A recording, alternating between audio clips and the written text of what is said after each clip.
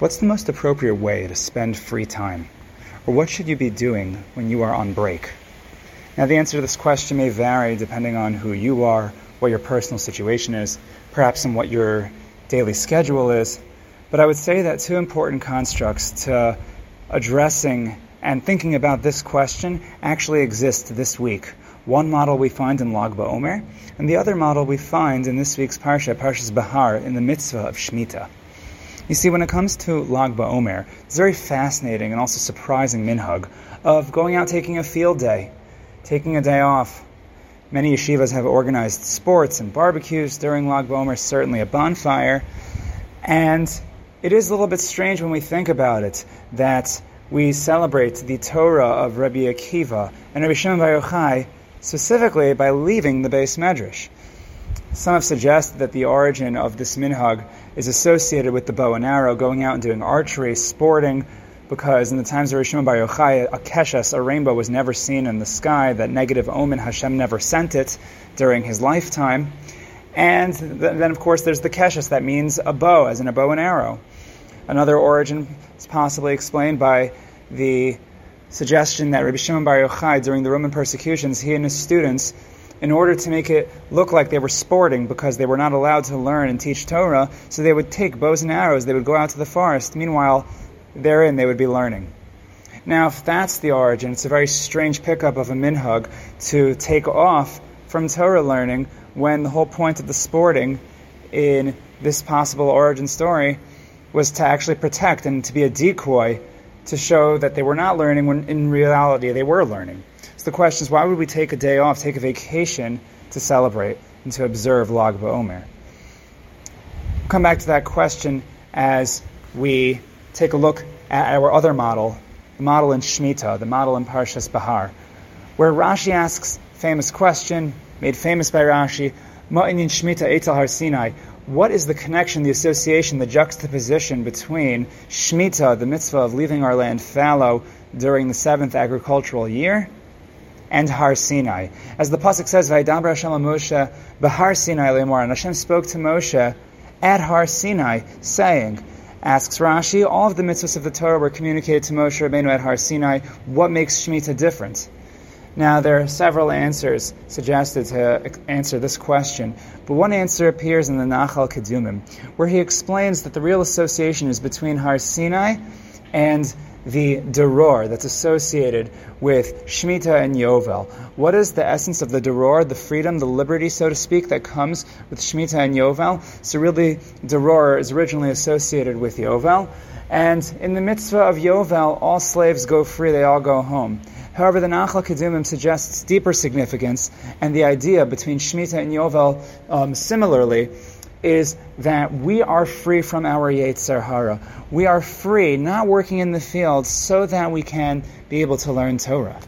The freedom associated with Shemitah is also the freedom associated with Har Sinai, freedom from the Yetzer Hara, because Ein ben choron ela misha osek b'Torah, says the Mishnah in Pirkei Avos, that the only free person is one that's osek in Torah. Ein charos ela cheros. The idea of true freedom comes from being free from the Yetzer Hara, free from our shackles, of not just doing what our instincts tell us, but doing what our neshama wants, the deeper essence of who we are, what that wants us to be doing. Shemitah tells us that when we are off from work, when we don't have to be doing the same load that we normally do, when we are forbidden from doing the same load that we normally are doing, that's a time that we should be spending learning Torah, as much Torah as possible. And at the end of the day, it seems that, at first glance, Lag BaOmer, the model that we've presented originally, is speaking to the B'nai HaYeshiva, who are constantly sitting and learning, and apparently, for some reason, on Lag BaOmer, we're supposed to take a day off. What would be the reason for taking that day off? So it would seem that day off, its purpose is really, if you think about it, for the sake of strengthening our Torah later. And perhaps the decoy of the bow and arrow is really the same decoy of the field day that we take on Lag BaOmer. It's a shochad l'satan. Right? You may think that we're listening to the Yetzer Hara. By being mevatel, by taking the day off, But the real purpose of Lag BaOmer, if it's a celebration of Torah, if we're doing it right, then the point is whatever time that we take off from our learning is so that we can come back to our learning and to come back stronger, with more energy. And that is perhaps the spirit in which we could take a field day on Lag BaOmer, that we are getting our energy out, we are getting our stimulation, and then we're going to come back with a stronger energy. Now what about Shemitah? The purpose of Shemitah, apparently, for the farmers who are normally working, this is what they do all day long, but Hashem says there's a time where you are obligated to put everything down, to stop it, just like we do on Shabbos, and similarly on Shemitah, to be like the Bnei Israel at Har Sinai, becoming free from our Yetzer Hara because we are being Osek in Torah, free from the world of Gashmias, so that we could be Osek in Torah. Yes, we need to work to put food on the table. This is something that we have to do. This is something that Rabbi Shimon Bar Yochai and his son Rabbi Elazar, when they came out of the cave, they did not initially understand how could there be anyone who's not spending every waking moment learning Torah, and they had to go back into their cave so that when they would come out and see people working, they would recognize that yes, there's a need for it. The people who are doing this, they have what to rely on. They're working so that they can make a parnasa. But what is the purpose for everything at the end of it? The same reason why maybe it might be necessary to take a day off, to take a field day.